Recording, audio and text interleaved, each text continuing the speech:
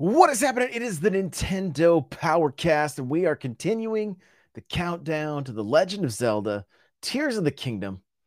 And today's episode, we're going to be looking at Legend of Zelda Phantom Hourglass. Now, we're over here on zelda.fandom.com, and we are taking a look at The Legend of Zelda Phantom Hourglass, which this one near and dear to me. I loved Wind Waker so much. I could not put this one down. What's crazy is I finished this one, was excited when Spirit Tracks got announced, and then I fell flat with that one. I was like, wait, this feels like a train. It's just telling me where I need to go, and I don't really get to explore. But we'll get to that one a little bit later. Let's jump into The Legend of Zelda Phantom Hourglass. So, this is the 14th main installment in the Legend of Zelda series. It is the first Legend of Zelda game for the Nintendo DS and a direct sequel to the Wind Waker. Now, this is why I loved this game so much. It was a direct sequel to Wind Waker. I fell in love with Wind Waker. I really did. I'm as we've talked about it a few times. I keep trying to like refresh my memory and just think back. Like, was I disappointed at first? Did but I don't think I was. I think I was all in on Wind Waker from the moment I saw it. And after playing it, still one of what's interesting is when I rate my Zelda games, I think about like real staple titles, Ocarina of Time, and A Link to the Past. But then I often forget about Wind Waker because it was so different that there's moments that it doesn't always feel like a Zelda game. But then when I go back and I've played it or I see some gameplay, I immediately remember how much I love that game, and it goes up there on the list for me, no question. So the development team for the Phantom Hourglass has many returning developers from Four Swords Adventures, many of whom in turn were chosen from those who worked on A Link to the Past. Okay, the story: the search for the ghost ship. Set sometime after the Wind Waker, Phantom Hourglass opens with Tetra and her pirate crew, along with Link, chasing down a ghost ship claimed to have taken sailors and residents from the local islands. The crew discovers the ship, but when Tetra goes aboard to explore, she disappears. Link attempts to follow her, but ends up adrift in the ocean. Link later recovers through the help of the fairy Celia, and I'm not sure if I'm saying the name right, so forgive me, who has some amnesia about her past, and an old man named Oshus, who helped Link on his quest to find the ghost ship and reunite with Tetra. To that end, they enlist the help of a reluctant Captain Linebeck and his ship after saving him from the Temple of the Ocean King. Linebeck only offers to help with the expectation of finding treasure along the way. Link discovers that to learn of the ghost ship's position, they must find the spirits of courage, wisdom, and power, using maps and clues hidden in the Temple of the Ocean King. However, to overcome the evil forces in the temple, Link must make use of the sands of hours within the Phantom Hourglass, possessed by other creatures around the islands to prevent his life force from being drained. With the aid of the hourglass, Link is able to locate and ally with the spirits of wisdom and power easily. But the spirit of courage he finds looks exactly like Celia.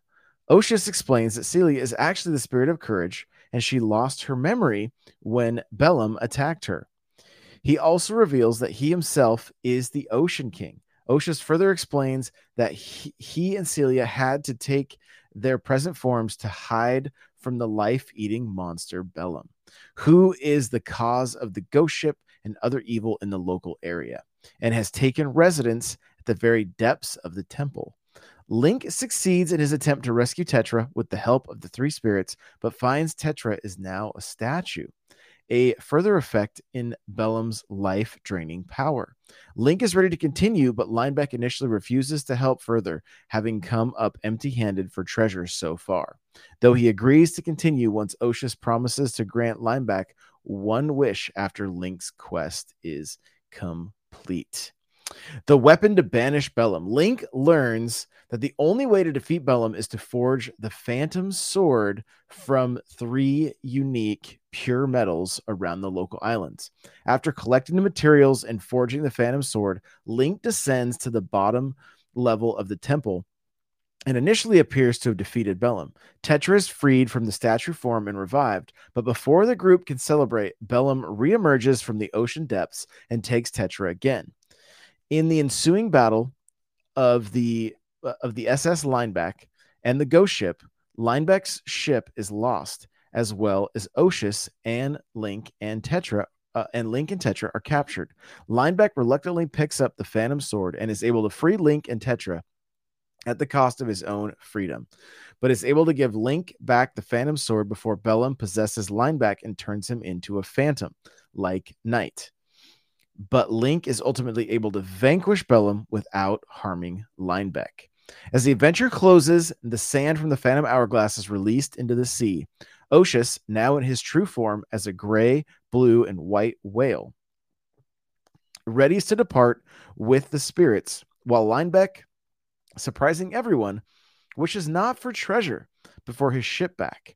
After everyone says their goodbyes, Link and Tetra find themselves back on the pirate ship, where it seems only 10 minutes have passed for the rest of the crew, and they insist that it was all a dream. However, Link still possesses the now empty hourglass and spies Lineback's ship on the horizon, knowing full well that this adventure was real. The gameplay. Phantom Hourglass is an action-adventure game, and its gameplay is structured similarly to other games in the Legend of Zelda series. As the game follows chronologically after Wind Waker, the game is primarily divided into 2 major gameplay sections: sailing between islands and exploring the islands and the dungeons on foot. Overworld exploration. The travel between islands, Link is given control of the paddle steamer called the SS Lineback. Link can pilot a course by drawing on a sea chart, redrawing the course to make the alterations as needed. While on voyage, he can shoot at enemies attacking the ship and jump to avoid obstacles that may appear. Link can also salvage treasures from the ocean floor, go fishing, or quickly warp to remote points once certain symbols are learned. When on land, the game shows a map of the area on the top screen and a 3D top-down view of Link and his nearby surroundings on the lower screen. At nearly any time, the map can be brought down to the lower screen and can be drawn on using the stylus, typically to make notes, but also to identify locations of objects for later reference or to control certain aspects of the world. Link is controlled through the stylus, moving him around by pointing to the sides of the screen, and also interacting with objects and people by or attacking foes by tapping on them. Other motions with the stylus can be used for additional moves and attacks. Tools common in the Legend of Zelda series, such as the boomerang, grappling hook, and shovel, are acquired through the game and are used to open new passages to acquire additional treasures, all used by either pointing or drawing with the stylus. The game also uses the microphone for some events, including blowing out fires and defeating certain types of monsters, and other aspects of the DS system, such as closing the unit to create an imprint on a map. This was like a blessing and a curse for me, honestly. Like, when it came to the DS, Nintendo often forced you to use the stylus. And I remember when I was a bit reluctant about playing Phantom Hourglass because of strictly stylus controls. It's essentially point and click, right? There's not much more to it than that. But there are other games similar, like Ninja Gaiden is completely used with a stylus as well.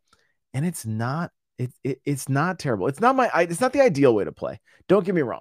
I would prefer to never have to go back to that, and would love to have played this game more like a traditional Zelda game with the D-pad and the buttons. But that being said, it still worked. They did a great job with this game. That if you've never had the chance to play it,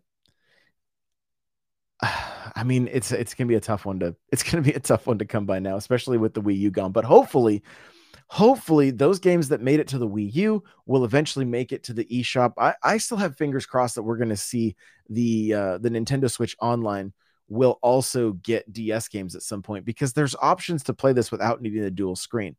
And this is a game I would love to see people be able to go back and play. I'm very excited that Minish Cap is back, is we're able to play on the Switch, and ultimately would love to see the Switch become a complete Zelda machine where you can go back and play any games in the series. And this is one that I highly recommend. Now, how do they go about doing this on the Switch? That's the real question. With the Wii U, it was simple. The gamepad had a stylus.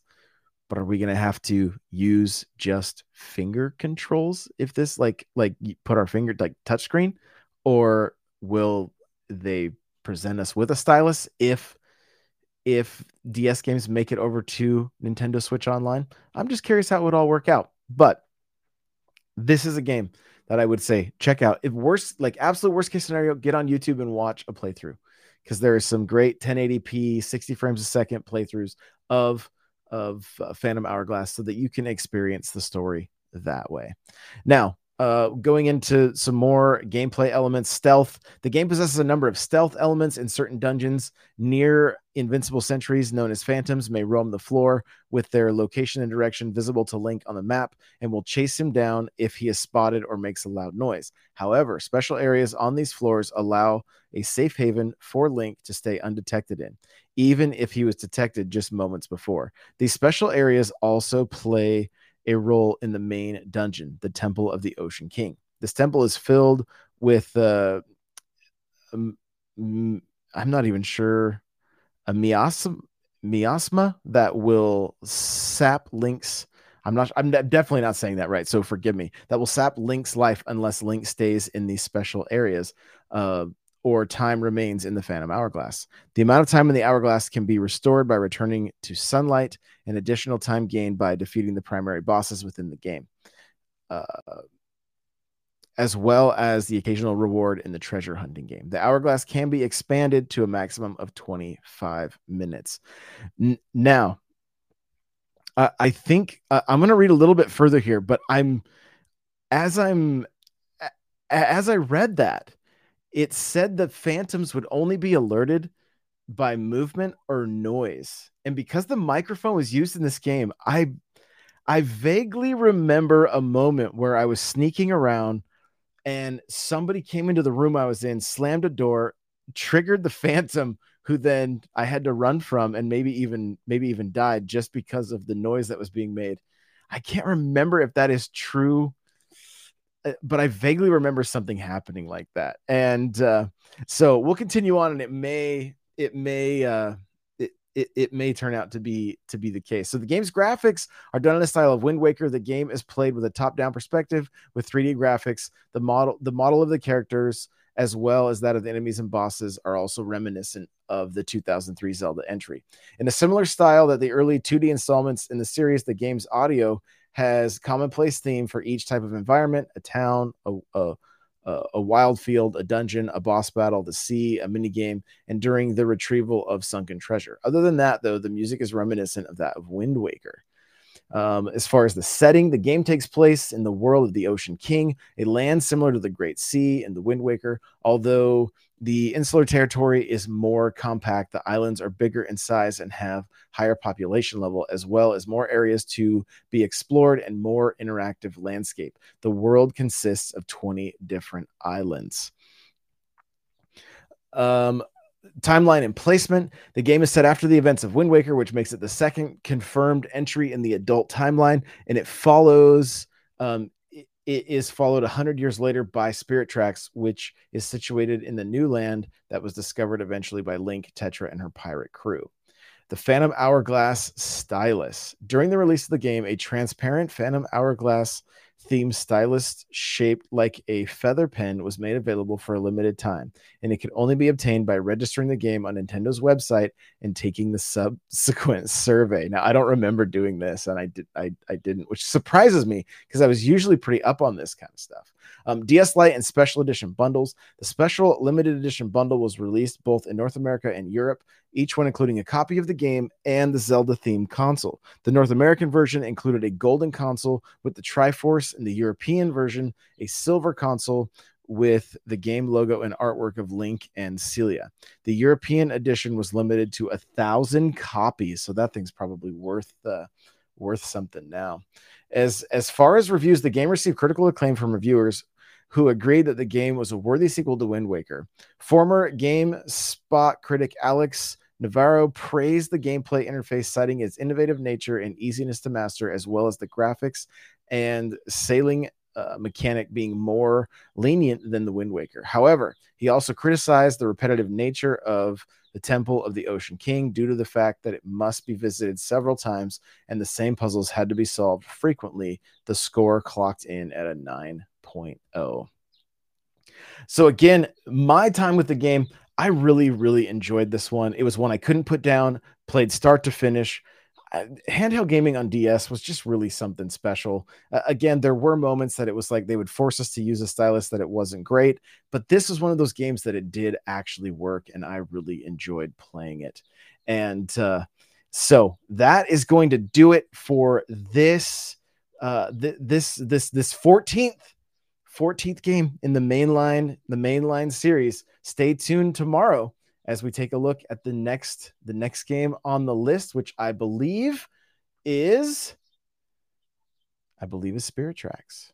So Spirit Tracks will be next, followed by Skyward Sword, Link Between Worlds, Triforce Heroes, and then Breath of the Wild. So some real great titles as we to look at as we continue our countdown to Tears of the Kingdom. Hope you guys have an amazing day, and we will see you in the next one. Bye now.